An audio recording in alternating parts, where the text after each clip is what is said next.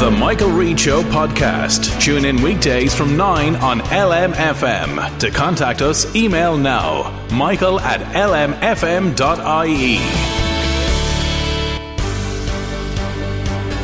Hello, good morning. This is Ken Murray and welcome to The Michael Reid Show. Coming up, Fianna Fáil supports a Sinn Féin bill calling for a rent freeze. We discuss the implications. St Patrick's Church in Dundalk appeals for donations to their Christmas food and parcel service. We'll have the details. Water quality is deteriorating in our rivers. We discuss how bad things are. The N2 upgrade. Now residents in Raystown RD express their concerns over the project. A new bill proposes to impose fines of €100,000 on those who tell lies in court when making false insurance claims. We talk to Senator Pádraig Ó Céide.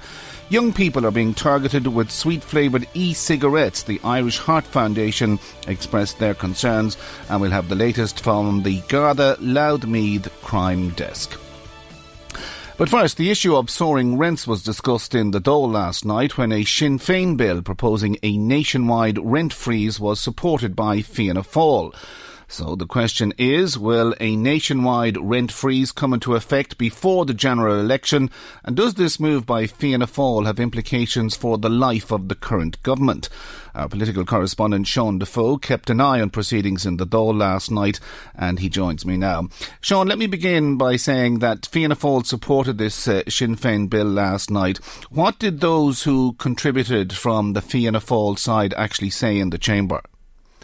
Well, there was a certain reluctance to their support. Fianna Fáil's backing of a rent freeze is fairly new indeed. Micheál Martin only decided that the party would back it during the by-election campaigns when he got out on the doors in the 4 different constituencies, and housing was coming back as the really, really big issue, be it people who can't get on the property ladder, people who've had to move back in with parents, people who've lost their homes and are now crowding 7 or 8 of them inside a house, or people who are just trapped in rent and can't afford to save for a deposit and get a mortgage as well as paying their monthly rents. So Fianna Fáil's Darragh O'Brien, Pat Casey and others who have the housing portfolios for the party said that in principle they were supporting this bill because they think the rent pressure zones introduced by the government haven't worked, but that it does need some tweaks and that they will allow it to pass at the second stage, which was the debate last night, and then try and make some amendments and changes to it to strengthen it up when it comes into committee stage, which is the next process for it.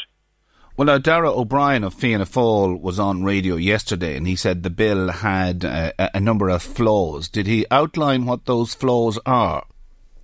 He didn't go into a huge amount more detail on the specific flaws of the bill. I mean, there's some concerns, particularly in relation to accidental landlords or part-time landlords, some who maybe have 1 or 2 homes and who may be forced out of the market by this. There is some concerns from them that not allowing them to make a proper income on top of the different taxes and various charges that they have to pay will mean that you will see an exodus of certain types of landlords, and all that will be left in the market is the more institutional ones, the bigger ones who can afford to take something of a hit on it, and that while the cost of living is going up for other people who maybe rely on this as one of their forms of income or rely on it to pay for the mortgage or have no pension indeed, and this investment, this rental investment is their pension, that the costs on them will end up changing the dynamics of the rental market and indeed meaning less houses there for renters, which obviously would then drive up the pressure on other parts of the market as well.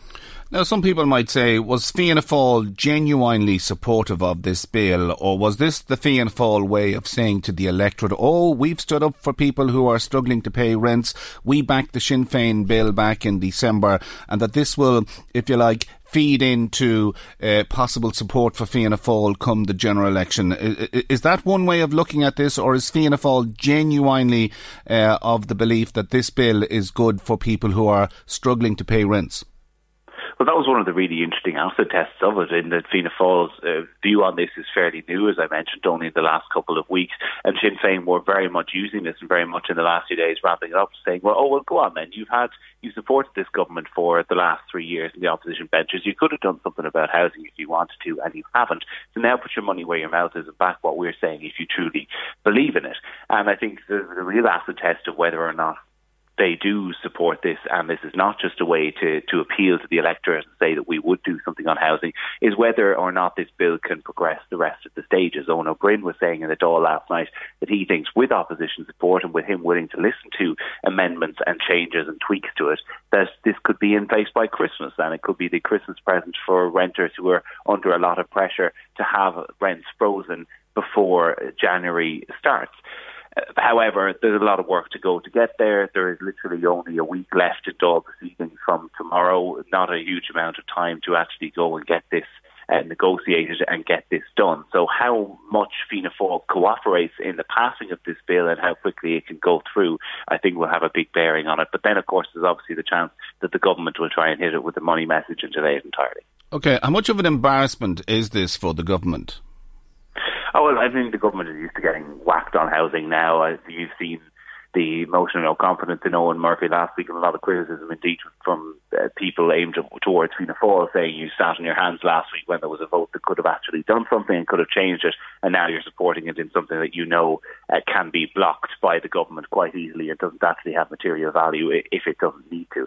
So I think it is ramping up the pressure on the government incredibly, and they absolutely feel that. They got it during the by-elections as well. Everyone who was out on the doors felt that housing was going to be the big issue, and they now know it will be one of, if not the big issue, when it comes to the general election. So it's a very difficult position to go up for the government. They are trying to stick by their lines in saying, look, we're 3 years into a 5-year plan, that it was never going to work overnight. It takes time to build houses. They keep saying we're building more social houses than ever before, and that it has to be ramped up. And you will see as well, Fine Gael, as Leo Varadkar has done in the Dáil many times, put the blame back on Fianna Fáil, saying that it's Fianna Fáil's fault we're here in the first place. They destroyed the economy and the banks and the housing market when they were in government in the noughties.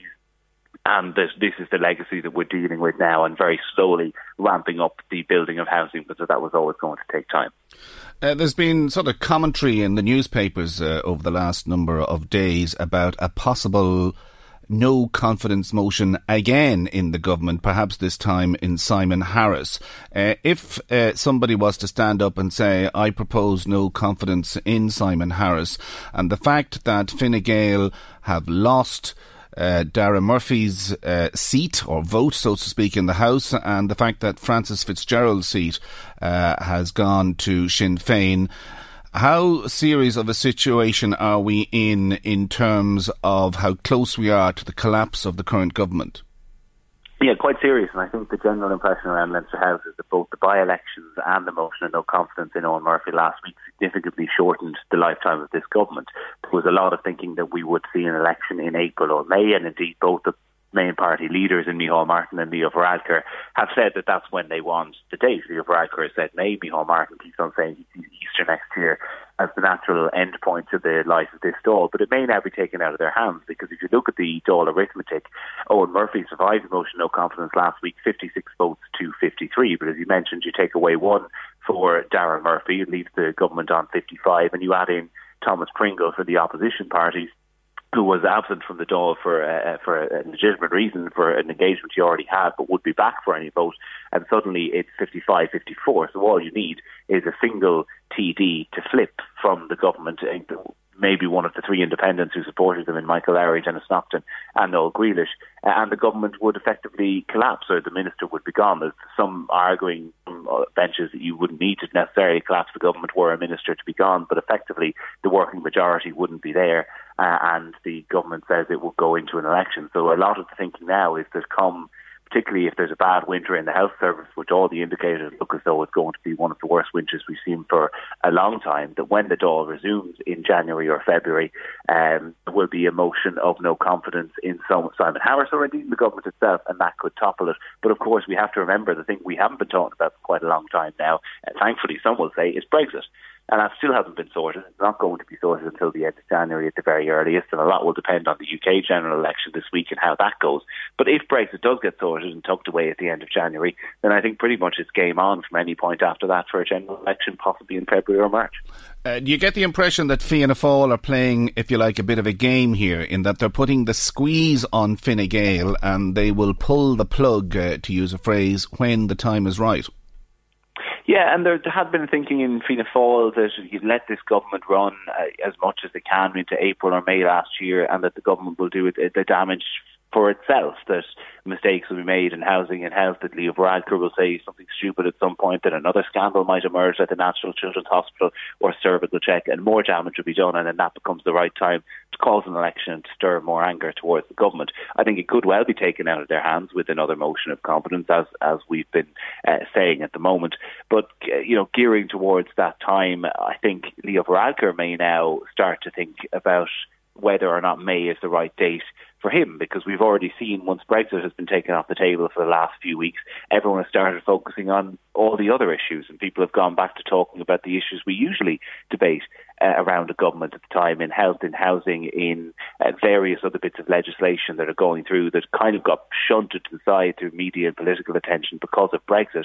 And people are remembering, well, actually, yeah, I'm quite annoyed about that. Oh, actually, nothing's been done on transport in my area for a long time. Oh, I can't get school places for secondary school next year for my child. And a lot of other issues have bubbled up to the top. So you would wonder if Leo Varadkar might now be thinking, if I get a good Brexit deal at the end of January, would I wait while the rose-tinted glasses of that actually fade and everyone starts to debate other issues before calling a general election, or do they try and ride the momentum of a good Brexit deal and try and look for another term as Taoiseach for himself? So there's a lot of political calculation going on behind the scenes by all parties, because there's a huge amount of pressure on both Leo Varadkar and Micheál Martin to call this general election, because if Micheál Martin doesn't win it, he's gone as leader. It'll be the third election that he won't have won, and it could spell the end of his time as Taoiseach for Leo Varadkar if he calls it wrong. There's a lot of pressure there. Well, finally, and very briefly, Sean, I mean, just on that point, how would you sum up relations between Micheál Martin and Leo Varadkar? Because,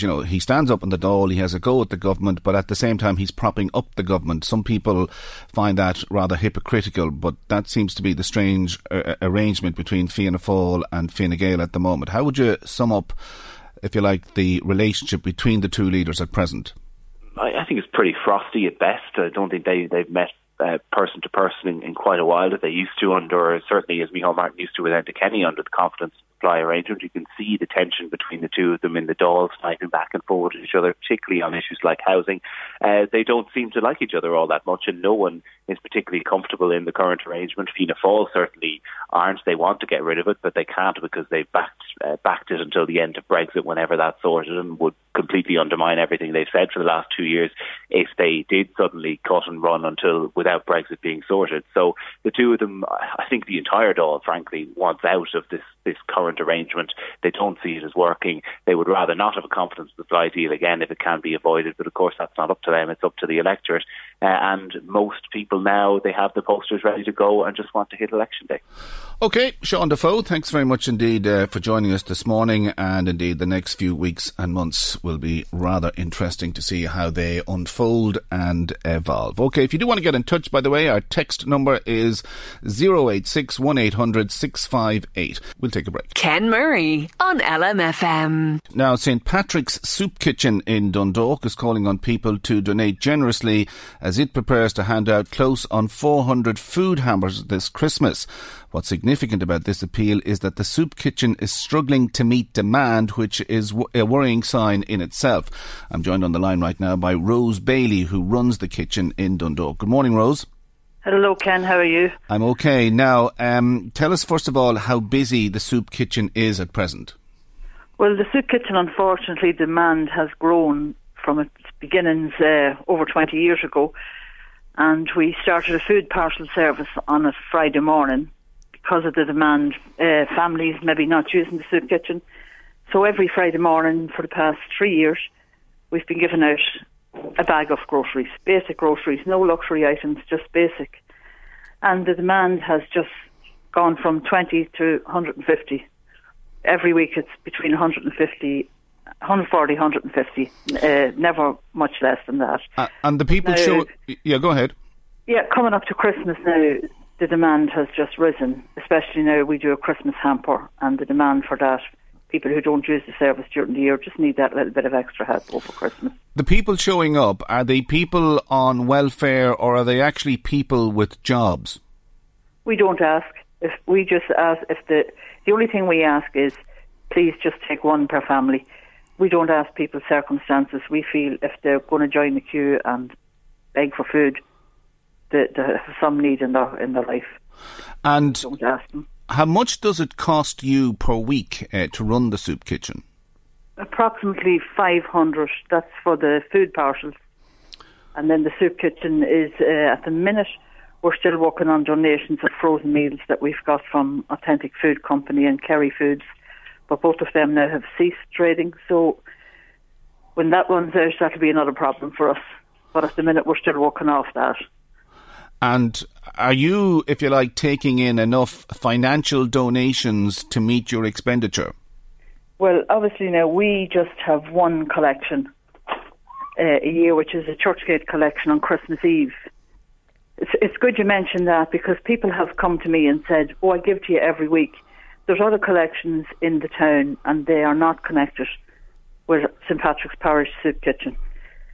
We just do the one fundraiser per year, and then we depend on the good people of Dundalk and surrounding areas and businesses to donate to us. Indeed, the credit union has come on board in Dundalk and they've sponsored us every year. So, but what I'm trying to establish here is, I mean, are you taking in enough money to, if you like, cover your costs? Well, we're just running from year to year. That's just the way we're working it. You know, if we start getting low, we cut back. If we have excess, we just spend it. But, you know, the money's there for the people who need it, so it's our job just to distribute it. Sure. And have you sort of learned from the people you talk to, people who come through the doors, that if your service didn't exist, how would these people survive? Yeah, some people, like they said to us, your hamper makes the difference of Christmas.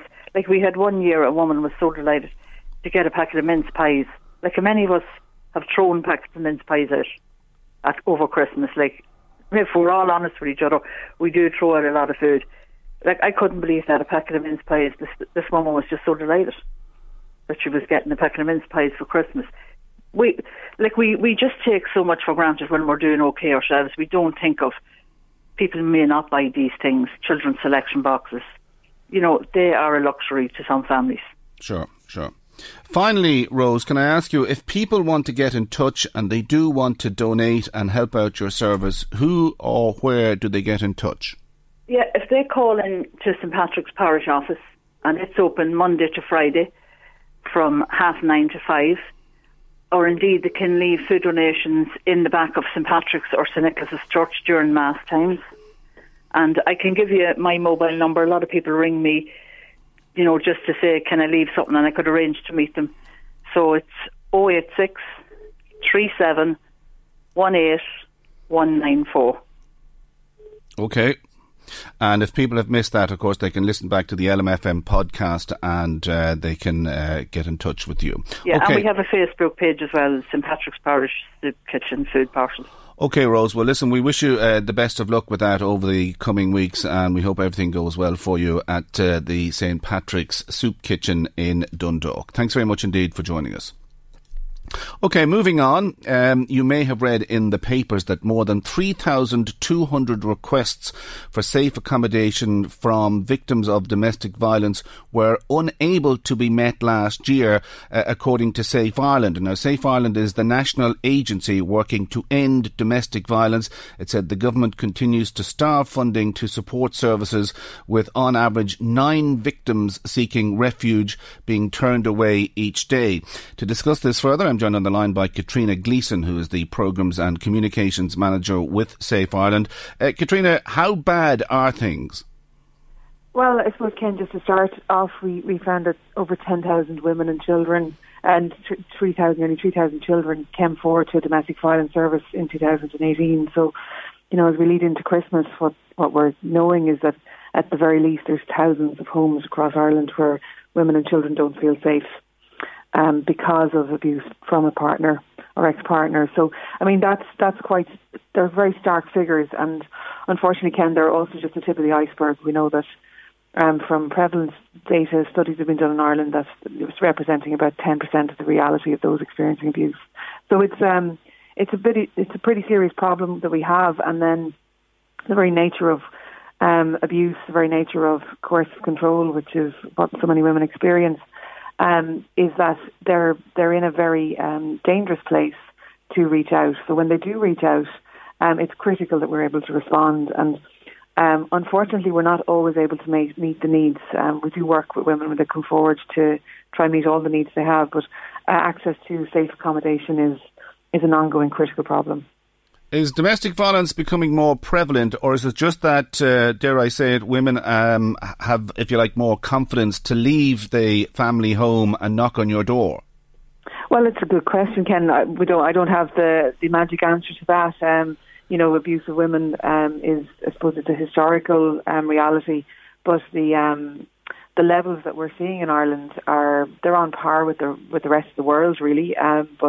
We're looking at 1 in 3 women experiencing abuse from their partner in their lifetime, and that's a huge figure. And is your service effectively an accommodation service?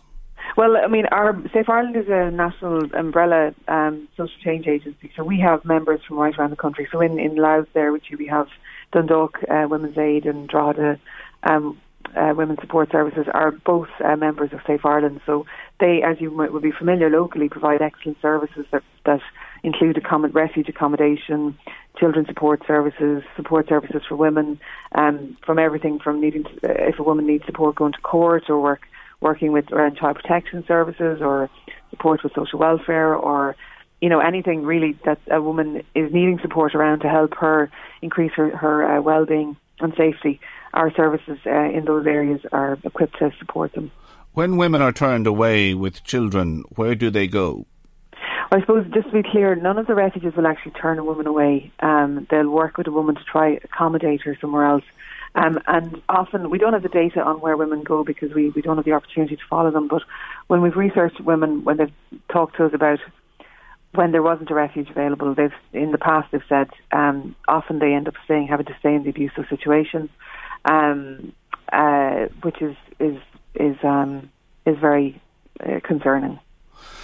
Obviously, Safe Ireland lobbies the government for more funding to provide more services. What sort of engagement are you getting from government agencies and departments to, if you like, remedy this problem?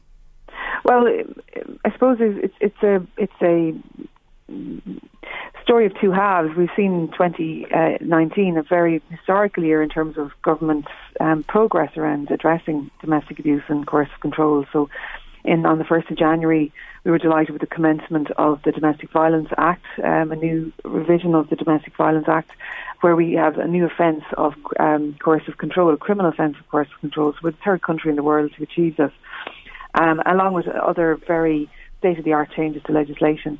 And then in March, we had the Istanbul Convention, which is a Council of Europe convention that sets out very, very strong commitments for governments in terms of addressing gender-based violence. So the government signed that, ratified that on the 8th of March. But on the budget day in 2019, there wasn't a red cent given as an increase to the core funding of domestic violence services in Ireland.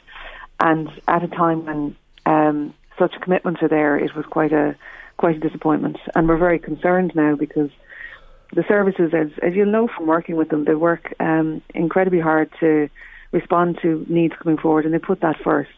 So we have voluntary boards of management who have to make ongoing decisions, and quite invariably not able to make decisions around pay parity and proper terms and conditions because they're not resourced to do so.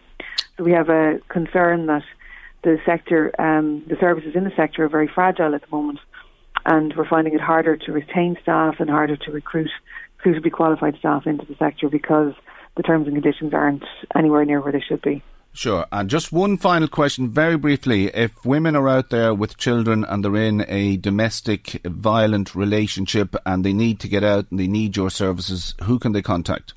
Well, you have the numbers there in Louth for Dundalk Women's Aid and for Drogheda Women's Refuge. So immediately there are two services there. But if any woman listening wants to go onto the Safe Ireland website, safeireland.ie, there's a Get Help section there, and all of the services around the country are listed. So, and information on supports available and information on ways to get support. Now, if you're concerned about your safety going online, if there's somebody that you have confidence to speak with, that maybe can get the information for you or contact the local service.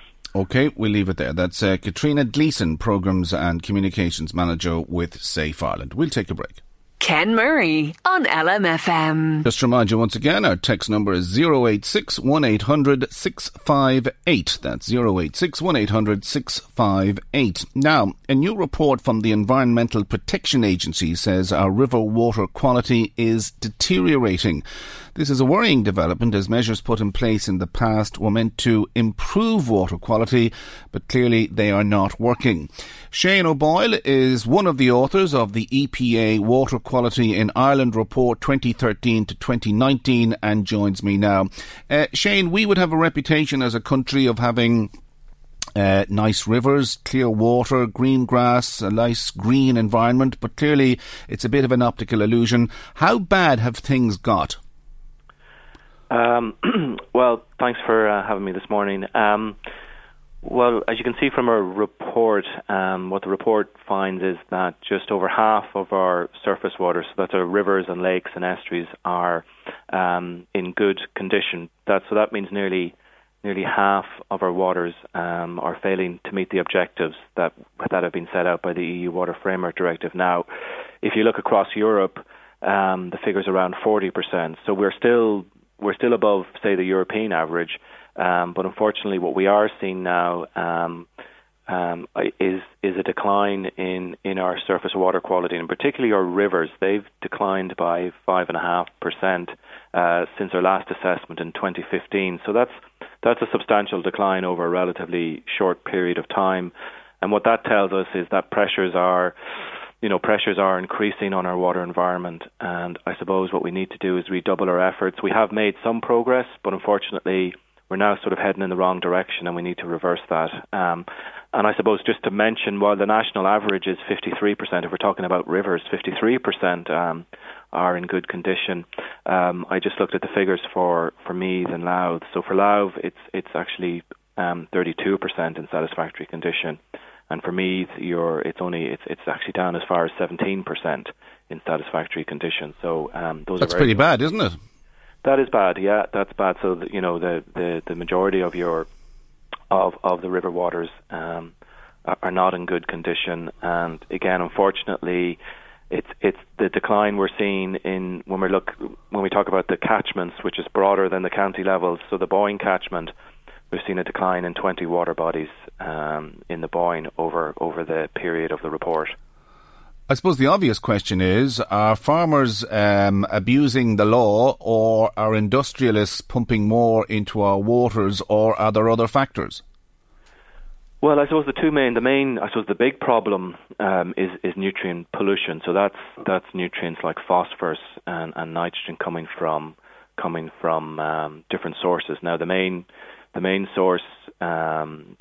two main sources would be farming and discharges from wastewater treatment. Now, in terms of breaking it down further, nitrogen is a particular issue for coming from farms, particularly in certain types of soils. And in poorly draining soils, freely draining soils, you get a lot of nitrogen leaching from the land and into the water. Whereas for phosphorus, the problem is predominantly, half and half really, but half between urban wastewater and farming. So what needs to be done to address this problem? Well, there is a plan in place. There's the National River Basin Management Plan.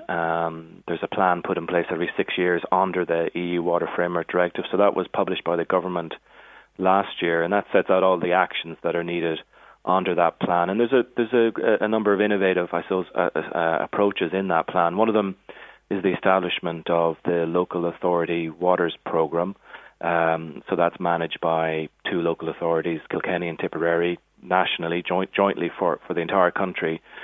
And there are 50 new people working in that programme, and they're actually working on the ground. They're actually walking along rivers and streams and lakes, trying to identify sources of pollution and identifying what needs to be done to address that. And then in relation to agriculture, which is obviously a big problem, there's another programme that has been established, and that's the Agricultural Sustainability Advisory Programme. And that's, again, another 30 people that are working with farmers to try I suppose explain some of the issues that they're coming across and how certain farm activities are causing water pollution, and what the farmer can do to improve his practices to actually reduce the amount of nutrient that's getting into or the river or the lake that's close to the farm. Members of the public might ask, if there's a decline in nutrients in the soil, does this have implications for the quality of the water we drink? Well, I mean, generally speaking, I suppose the general principle is that the cleaner your source water, so in Ireland, we get about 80% of our drinking water in terms of source from surface waters, so from either a river or from a lake. The other 20% comes from groundwater, so the water beneath our feet. So in principle, the cleaner that surface water is, then the less treatment is required actually to get it up to the required standard. And so obviously it's important from that point of view that we have clean source water, which means that we have to treat our drinking water less than we would have to otherwise. Fish kills don't seem to be as prevalent now as they were, we'll say, in the 1980s. Is that a sign that perhaps farmers have cleaned up their act? Yeah, I mean, fish kills, unfortunately, are a sign that something really awful has gone wrong with your river or your lake. In the 1980s, 1990s, we would have seen hundreds of fish kills per year. Now, they have thankfully declined over the years, and in 2017, there was only 14 fish kills recorded, which was really positive. Now, we were very disappointed to see the fact that fish kills had increased up to 40 in 2018. Now, that's potentially partly due to, I mean, most people will still remember we had a very dry, hot summer in 2018. So that would have put fish populations under extra pressure. But I suppose it potentially points the finger towards what may happen in the future with climate change. If we see more extreme weather events, be they, intense rainfall or prolonged drought conditions, that's the sort of thing that's actually going to put pressure on our waterways. And it actually becomes even more important that our waterways are, healthy, because the more healthy they are, the more ability they'll have to actually withstand the changes that climate change will bring. Finally, is Europe or Brussels putting any pressure on the government to ensure that we as a nation get our act together to ensure that we have the best water quality in Europe?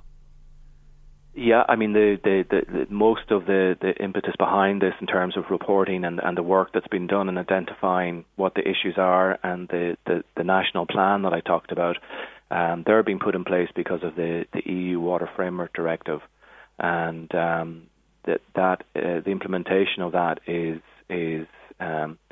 assessed by the European Commission, and where Ireland is failing to implement various aspects of that directive, then the European Commission will take action and will take Ireland to court if Ireland doesn't respond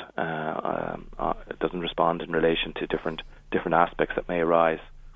OK, we're going to leave it there. That's Shane O'Boyle, who is one of the authors of the EPA Water Quality in Ireland report for 2013 to 2018. If you do want to get in touch, our text number is 086 1800 658.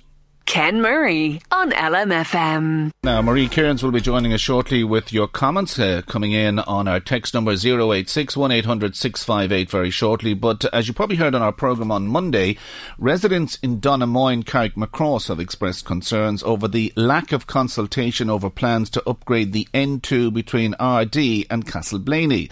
Today, we're going to hear the concerns of residents living along the N2 in County Louth, and in particular those who reside in the Raystown, Talonstown area, which is just north of RD. I'm joined on the line now by Eamon King. Eamon, as I said, we heard the concerns of people in Donaghmoyne, Carrickmacross earlier this week. What are the concerns of residents in Raystown and Talonstown? Hi, Ken. Thanks for taking the time out to talk to me this morning. I suppose the concerns are similar to the group in Donaghmoyne. There was the project proposal was a dual carriageway, and it was only at the second consultation that people in the area became aware of this 6 new routes that the council were proposing, and it really was lack of awareness, I think, from people. It was, if we talk about the communication, the title of the project suggests that didn't suggest that the proposal included a new dual carriageway through the heart of the countryside. So essentially, it didn't feature in people's awareness in round one, and only showed up, and they only showed the study areas in the second consultation that was held about 4 or 5 weeks ago, with approximately 3 weeks for people to get their submissions in.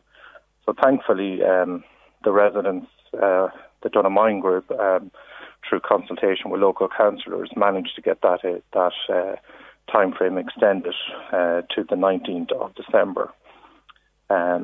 So it's essentially what we're saying is we fully support the safety improvements on the existing N2, but we're opposed to the different route options suggested at the last public consultation.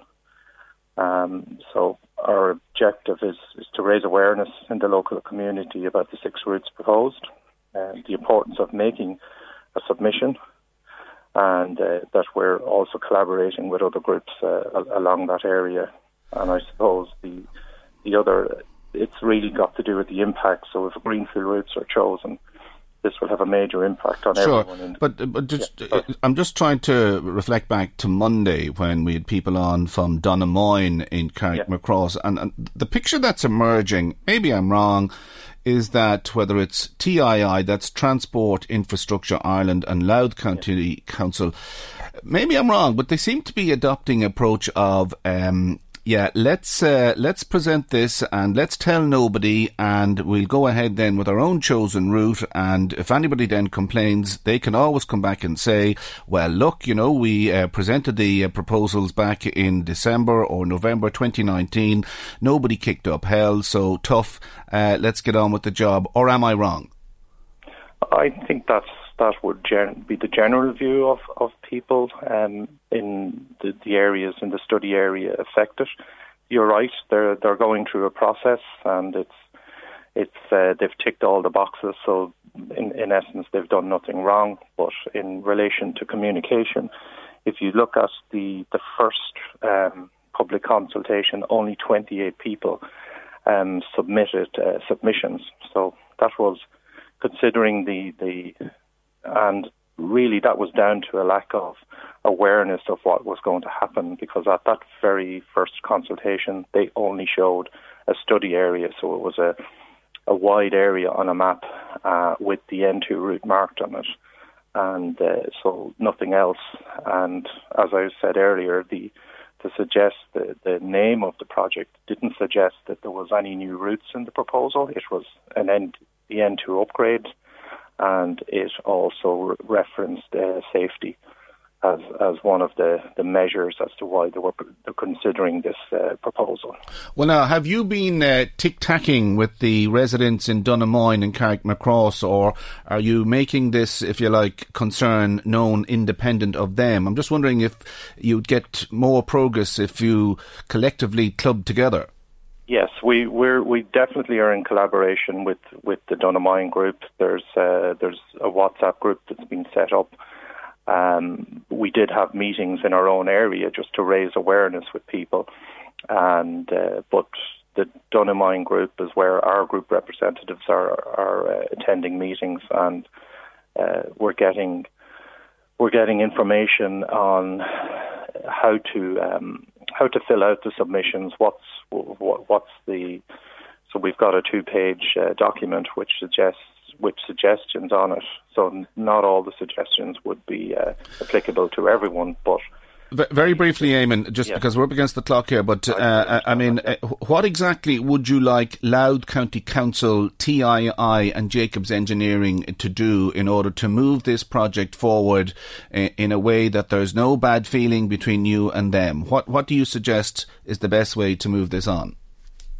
Well, it's from our point of view, it's about communication. So what we're trying to do is ensure that everyone, not only the landowners and people's houses who will be affected by these projects, but everyone else in the community that may be impacted through, their traditional routes to schools and clubs and churches essentially would be cut off.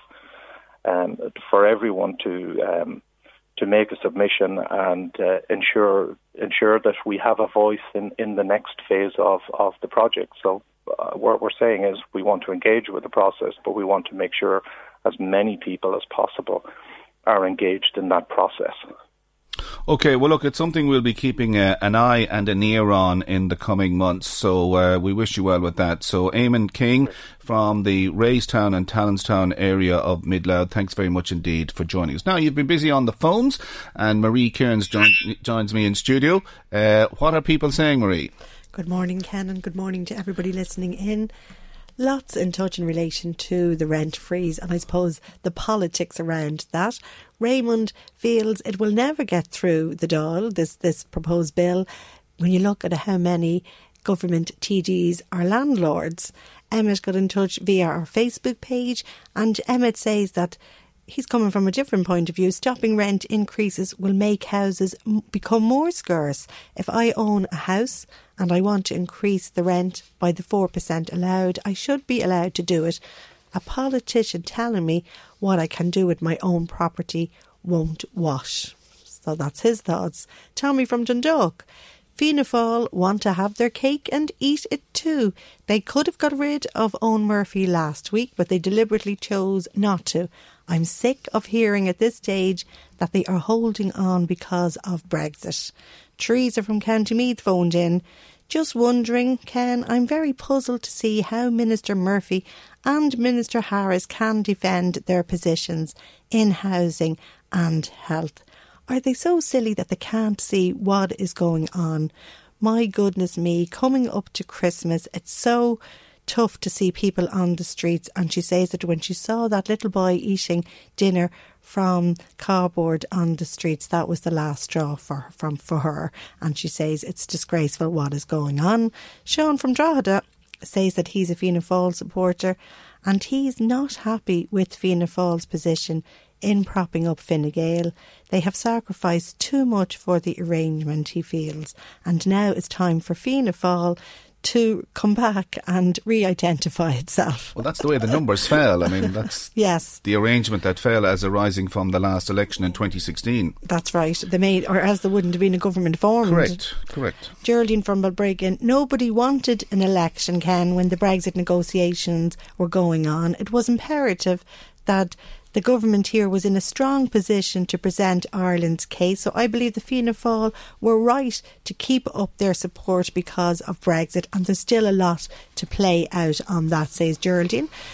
Regarding your interview with Rose from the Soup Kitchen in Dundalk, you take so much for granted, Ken, and this comes in from Fiona who phoned in. When you hear that there are people who need to turn to a soup kitchen to literally put food on their table, it certainly puts things in perspective. I want to say thank you to the volunteers in so many areas who help out and try to assist others. Sure.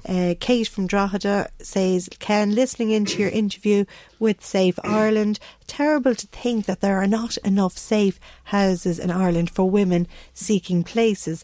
The last thing you want is for a woman to have to stay in a home if she's worried about being attacked. And Kate says that really came as a shock to her. Yeah, and it's a growing problem, it would appear, yes. Kevin was in touch. He was listening to the comments yesterday in relation to the farmers and the protests and the IFA blockades. Protest, yes. And he wasn't too happy with the negative comments that were read out from listeners. Kevin says that the farming community is on its knees at the moment. The farmers are a link in the chain. Beef prices are below par and everyone in the chain is affected, from your local butcher, grocery shops, etc. They have to do something to change this. Rory was also listening into the comments in relation to pensions, and remember we had that text in from the pensioner who was thrilled with his extra money.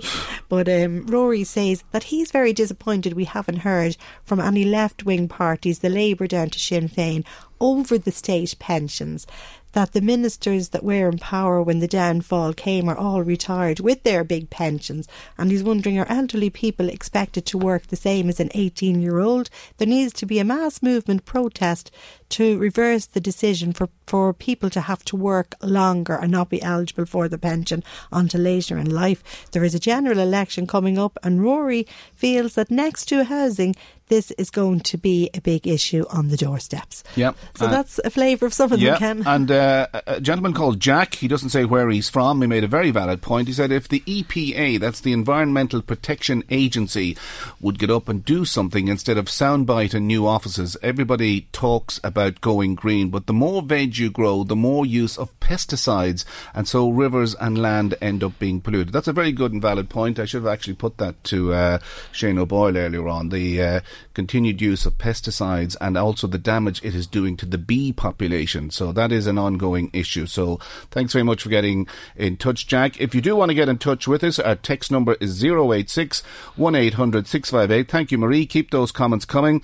And we have more people to talk to. In the meantime, we'll take a break. Ken Murray on LMFM. If you do want to get in touch, our text numbers are 086 1800 658. 1800 658. Please do get in touch. Now it's that time of the week where we take a look at the main stories dominating the pages of our local newspapers in the Loudmead area. Marie Kearns joins me again in studio. So Marie, what's the big story in the Drogheda Independent this week? Well, Ken, the Drogheda Independent is leading with the death of local businessman Malachy McCluskey under the heading Malachy's Legacy of Love for His Hometown. In a lovely tribute piece, the paper's editor Hubert Murphy writes that the founder of Boyne Valley Foods was an entrepreneur ahead of his time who built the business from nothing to become one of the world's leaders, now operating in 30 countries. And also then away from the hustle and bustle of big business, Malachy helped a lot of charities, and as president of the Rotary Club he played a part in raising over 100,000 to build a hospital in Africa. And the coverage spreads over 2 pages inside the paper. A great businessman, I might add, and a big employer in the Drogheda area, so Yeshde Goreva Adam. What's in the Meath Chronicle this week? The Chronicle is actually leading with the story that we covered on the show yesterday regarding Deputy Paddy Tobine's claim that the plan to review the Dublin to Navan rail line by Fine Gael is nothing more than a political stunt, so they're covering that also today. Inside the paper there's good coverage of the concerns raised at the Navan Joint Policing Committee, which was attended by the Garda Commissioner Drew Harris, with one of the main issues raised being the need for more Gardaí.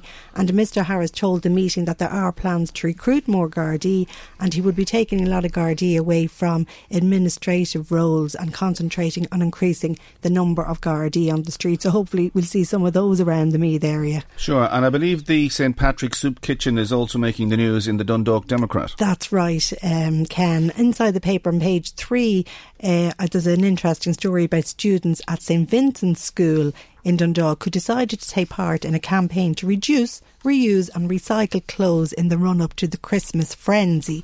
The No Buy November scheme encouraged people to buy and consume less products, in particular non-essential items, and made people think more about their spending. So I suppose that was a good initiative the month before everybody goes absolutely mad on spending for Christmas. And staying in Dundalk, what's making the front pages of the Argus? Insanity plea in Yazuki murder trial is the page 1 story of the Argus, which reports that a 20-year-old man has pleaded not guilty to murdering a Japanese national in Dundalk nearly 2 years ago by reason of insanity. Mohammed Mori of no fixed abode is charged with murdering Yazuki Sasaki, aged 24, at Long Avenue, Dundalk on January 3rd, 2018. The trial is being held, of course, at the moment in the Central Criminal Court. The issue of homelessness and people having nowhere to sleep basically over the Christmas period is also making the news in the Dundalk Leader. That's right. That's the lead on the Dundalk Leader today. Homeless in need of help at Christmas is the headline of the lead story. And the Dundalk Simon community is asking people to support those less fortunate this Christmas in any way that they can as they prepare for the busiest time of year. Pamela O'Hare from the Simon community in Dundalk said that although their services are busy all year round, December in particular sees an increase in the number of cases. They tend to. We have 30 beds in our hostel and they are pretty much full all year round. You get an odd weekend where there may be a spare bed or two, but in general, she says, we are full up every night. So it's a particularly busy time and any donations are gratefully accepted, Ken. Okay, well that's a nice summary of what's happening on the or what's been covered on the front pages of the papers in the Loudmeath area this week. And of course, I always say go out and buy your local paper and support local journalism. Okay, Marie, that's it for the moment there. Thank you very much. Just got a text in there.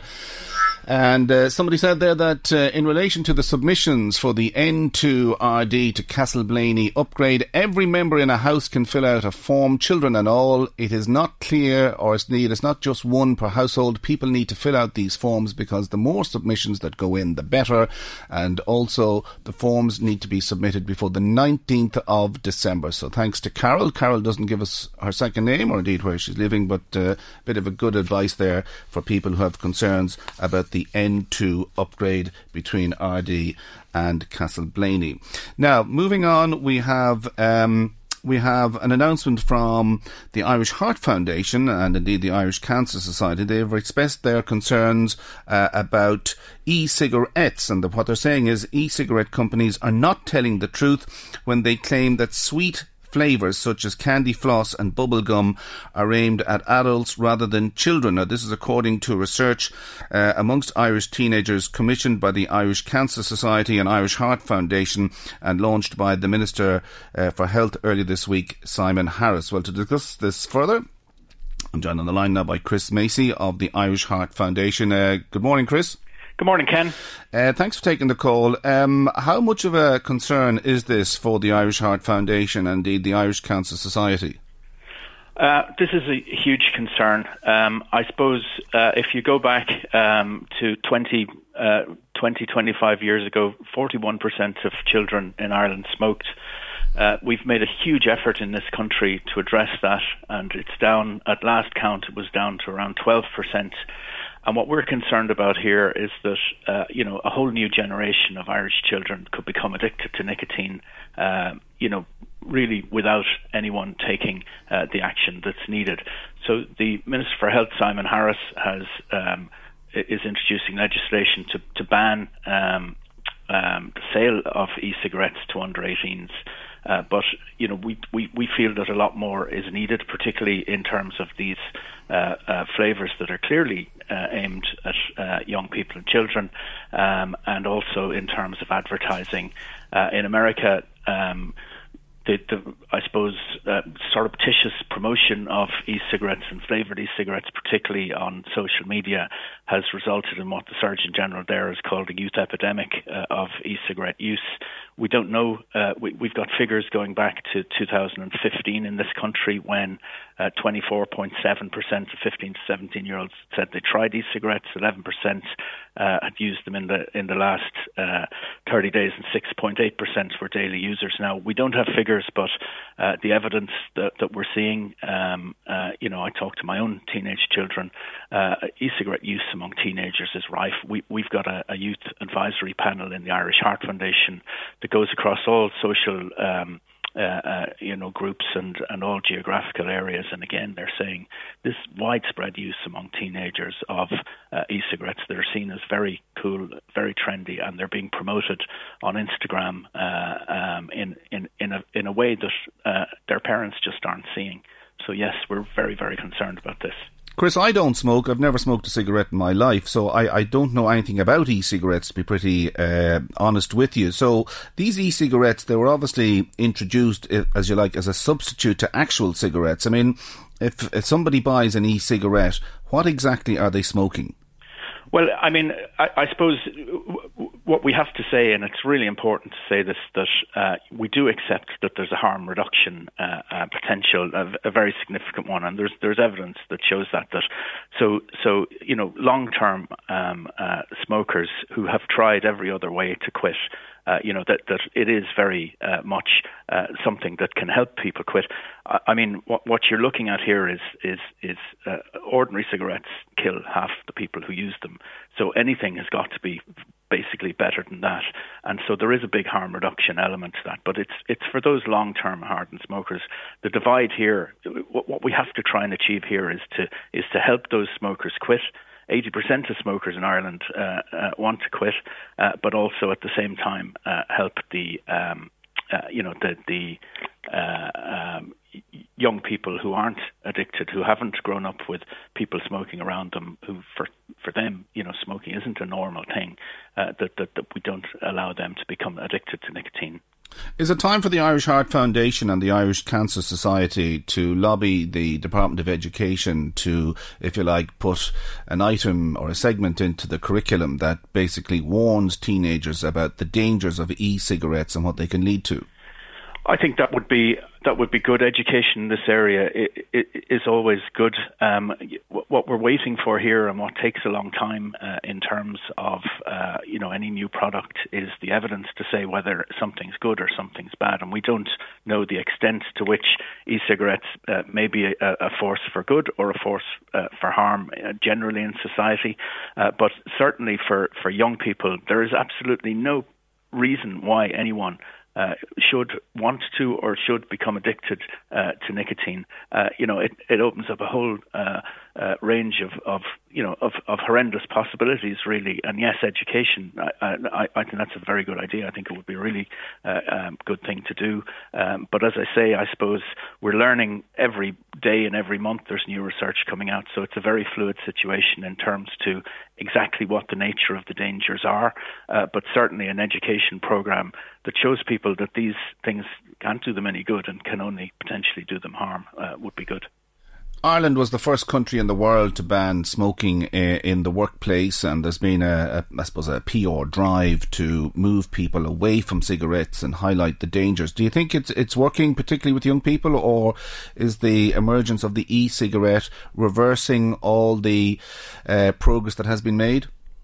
Well, as I said before, we've done an incredible job as a nation to reduce our youth smoking rate over the last 20-25 years. As I say, down from 41% in 1998 to 12% in 2018. So, I mean, that's really good. What we're really concerned about here is that all those gains will now be lost by some very slick and some very shady marketing tactics, mainly online. But I mean, it's still allowed. You can advertise e-cigarettes on billboards, point of sale in shops. I mean, that's just ridiculous as far as we're concerned. And children have to be protected from this addiction, and we're not doing enough at the moment.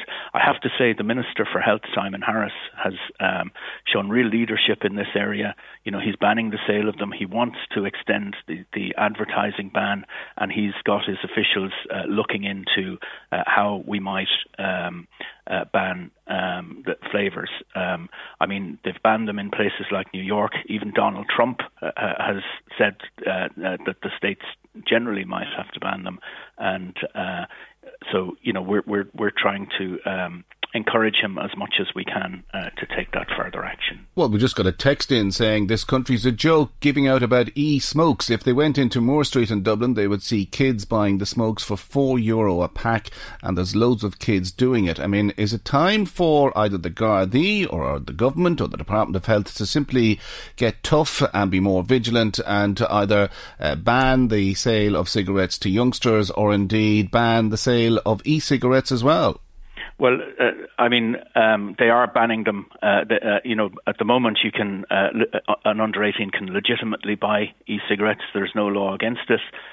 Obviously, that's not the same for cigarettes. But enforcement in that area is really important. And the guards and the revenue commissioners, in terms of smuggled cigarettes, have been doing a good job. We've got down our smuggling rate down to roughly around the EU average, despite the fact that cigarettes here are much more expensive than in other countries.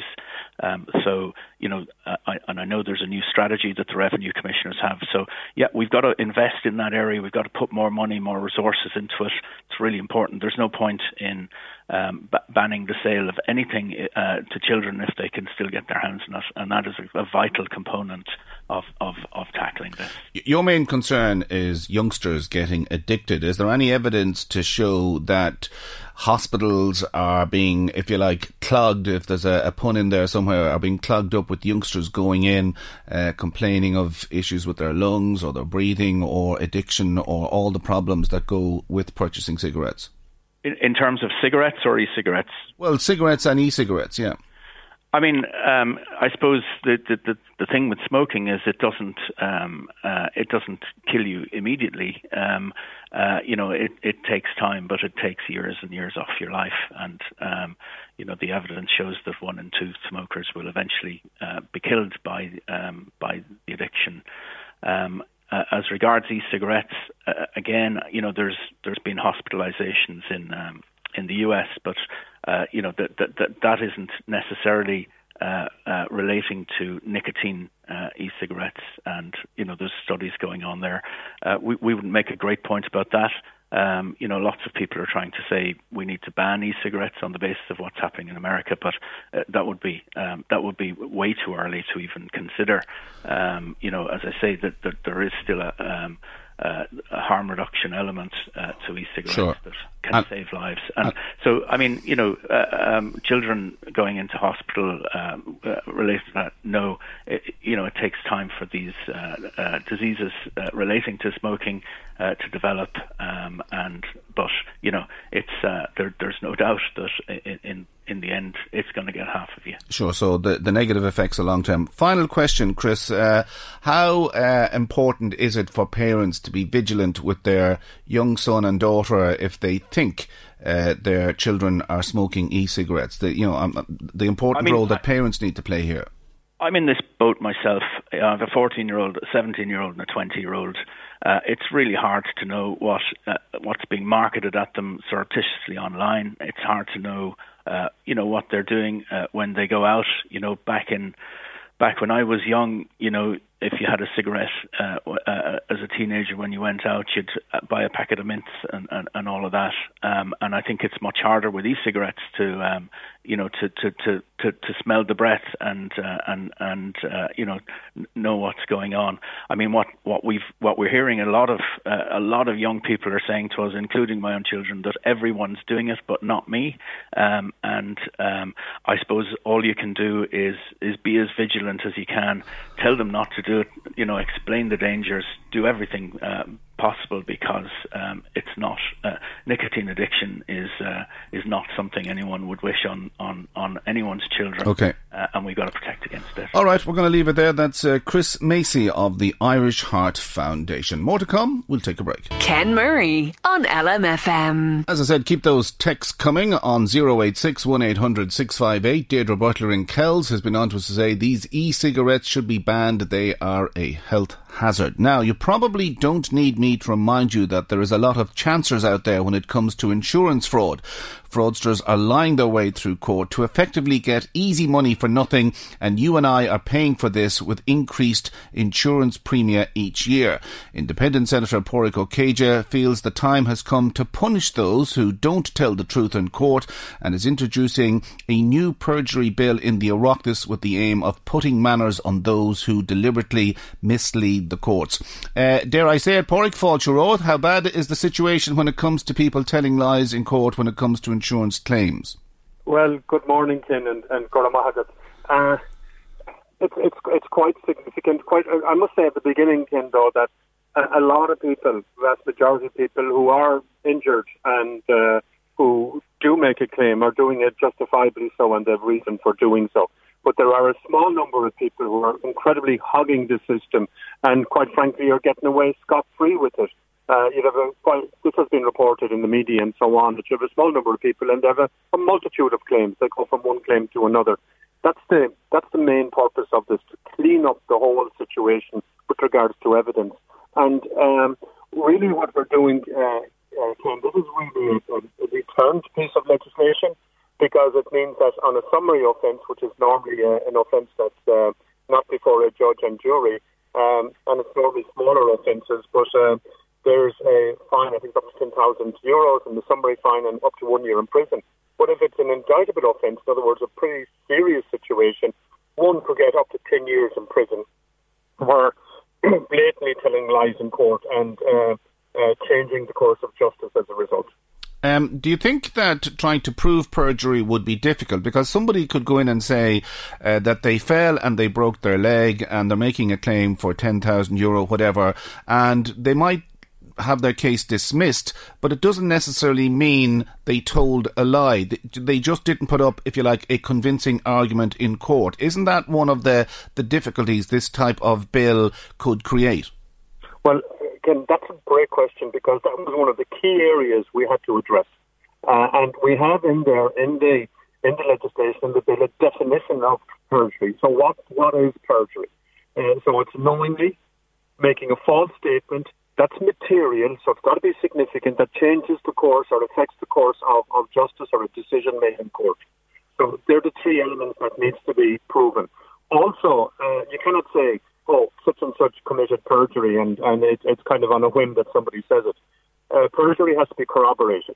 In other words, there has to be a separate independent support to say somebody did actually tell lies. So there is a defence there for somebody who's accused of telling lies and actually didn't do so. Well, now, you're talking about fines, I think, of €100,000. In all likelihood, the person who's making a false claim in a court is likely to be somebody who isn't very wealthy, wouldn't have €100,000 to pay to the courts in the event of a fine being struck down or being implemented by a judge. Isn't the reality that if somebody is fined in courts for perjury, the state is not going to get the money? In some cases, like any piece of criminal legislation, there are people who commit crimes and, quite frankly, do not have the money for that. But there are other people who do. But also, the second part of the sanction is potentially up to 10 years imprisonment. So it's very, very, very significant. Like, for example, in all of the developed countries around the world, they've got legislation on perjury. They have it in the UK. They have it just up the road in Northern Ireland. For almost 100 years now. And in that situation, Northern Ireland, if you're telling lies that are material, you know they're lies and that divert the court of justice, you can get up to 7 years imprisonment. We decided to go for 10 years to have it in line with other pieces of criminal legislation in the South.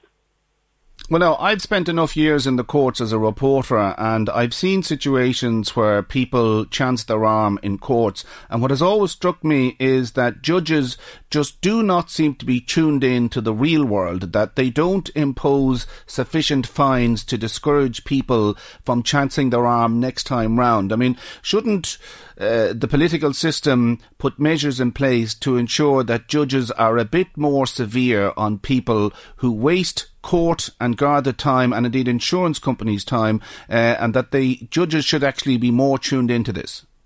What you raised there is a big issue, but it's not just a matter of putting the blame on judges. I've been a solicitor for quite a number of years. I have my own practice, and I've been in and out of courts quite frequently as well.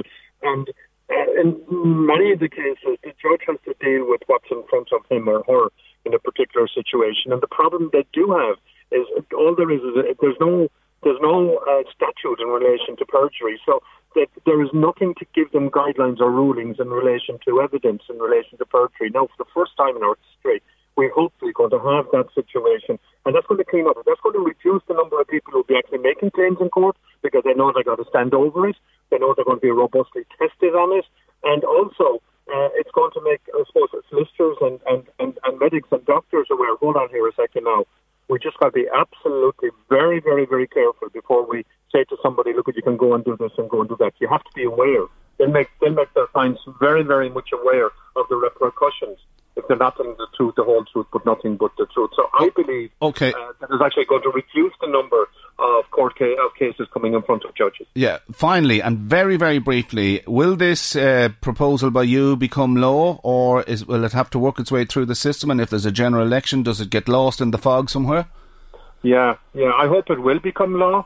And quite frankly, if it's gone through the Senate already, I've got the support of Fine Gael, the government, of Fianna Fáil and Sinn Féin for this piece of legislation. It's going through the Dáil this evening, actually, but that's stage 2. There are 3 more stages, and hopefully it will get through before before there is a general election. I cannot say, obviously, but I would be pretty optimistic that it will. And if not, I'm pretty certain that the next government will take it up and run on from there with it. OK, we're going to have to leave it there, Pádraig, because we're up against the clock. So, Maihan Far, Agus Gura Mahagut, and our sincere apologies there about the quality of the line there. Pádraig was on the road and pulled in to take our call. OK, we've more to come. We'll take a break. Ken Murray on LMFM. OK, we'll go through some of your comments on the phone line and indeed the text machine, and I'm joined once again in studio by Marie Kieran. So, Marie, what are the people saying? Very busy this morning, Ken, on the phone lines, and lots of people in touch too via our Facebook page, which is great. But Geraldine was listening in to your interview just about the quality of our rivers and the concern about that, and particularly to the Louthmead area, very poor results there. And she says that just as an aside, that she lives in the Drogheda area and she's putting in a new fish tank, and she got the water tested and it's showing in the red with high levels of nitrate. She also tested fresh sample from a tap and it showed higher levels. It's extremely worrying because it can cause problems. And she says that this is a concern, and it's not good to be hearing that our rivers are not in good condition. Just on the N2 story, Ken, that we've been covering about the road there and the route options, Joanne contacted us to say that people really need to get the information themselves and be familiar with what is being proposed. She says that some communities will be essentially split down the middle, and that it's imperative that people check the plans and see if their particular area is affected, that a lot of people just didn't realise. And she wanted to thank well, that's the issue that the Donamoyne residents and the Raystown and Talonstown residents are concerned about, is that people don't know. There's an awareness and information problem here. That's right. Just, we were talking about dog fouling earlier in the week, Ken, one of the topics that we were discussing with Rory O'Murroch from Sinn Féin, just in relation to their bill about making it mandatory for people who are out walking their dogs to carry bags. And a listener got in touch to say that maybe people, you may not be able to take a photo of a person and put it up on social media or spread the word because of data protection, but maybe you could take a picture of the dogs and their owners could be identified via the dogs. That maybe there should be a campaign. I have a vision in my head of Johnny and Mary saying, no, that's not my dog, that's the one down the street. And I don't know if I'd like to see my social media full of dogs doing their business either. But the listener also goes on to say, and obviously it's Louisa who was in touch, because it is an issue on a more serious note that really does annoy her, as it does so many people. But she points out that, like, the bags only cost so little, and that there really is no excuse anymore.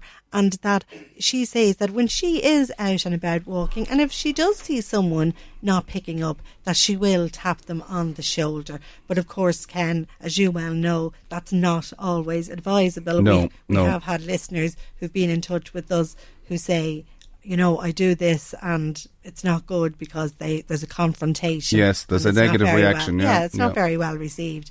We've been talking a lot about the FAI, and I know we're going to be ongoing story. That's right. I know we're going to be talking some more about that tomorrow. But John was in touch to say that he can't believe that the committee are not going before the Oireachtas Committee, you know, that special emergency meeting that we spoke to Deputy Fergus O'Dowd today, and feels that at this stage that the Football Association of Ireland should be doing everything to bring people on side and to answer any questions. You would think that, yes, that need to be asked. You would think that. It smacked as if the FAI was giving the Oireachtas the two fingers. Now, there may be valid reasons, but it just seems strange that they turned down an invite at a time of crisis, and the government has indicated that it is prepared to make €2 million available to clubs around the country, albeit they're going to bypass the FAI. But you would think that for the betterment and the development of soccer, that the FAI would cooperate. On the topic about, and I know I mentioned it this morning, was the lead story in the Meath Chronicle, and we covered it yesterday in relation to the Navan to Dublin rail line. And an ongoing story. Whether it's an election ploy, this announcement of the review or not. But Kay was in touch, and she was saying that Fianna Fáil are also putting out information about the railway line, and she says that that it has been promised by so many TDs of different parties, and she says that at the end of the day they are pretending to show concern for people sitting in the cars for hours a day, but until they actually deliver, that you really can only take that as lip service. I can't see it happening for a long time, and I think the point we made yesterday was that because the government invested so much money in the development of the M3 motorway, the money from the tolls has to go back to the state until that road is paid off, and then, and maybe then, and it could be 15, 20 years down the line, maybe the viability of the Dublin-Navan rail line will be looked at again.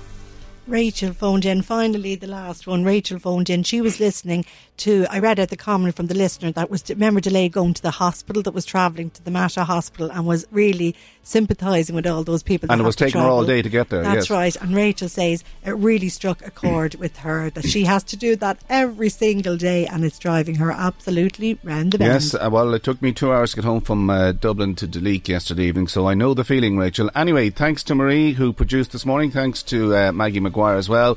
Paul McGenna on sound, and myself, Ken Murray. Good morning. I'll talk to you again tomorrow, and Sinead Brazel is next.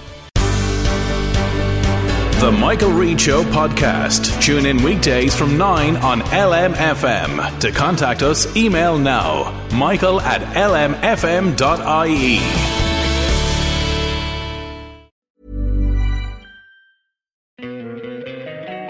Don't you love an extra $100 in your pocket? Have a TurboTax expert file your taxes for you by March 31st to get $100 back instantly. Because no matter what moves you made last year, TurboTax makes them count. That means getting $100 back and 100% accurate taxes, only from Intuit TurboTax. Must file by 3/31. Credit only applicable to federal filing fees with TurboTax full service. Offer can be modified or terminated at any time.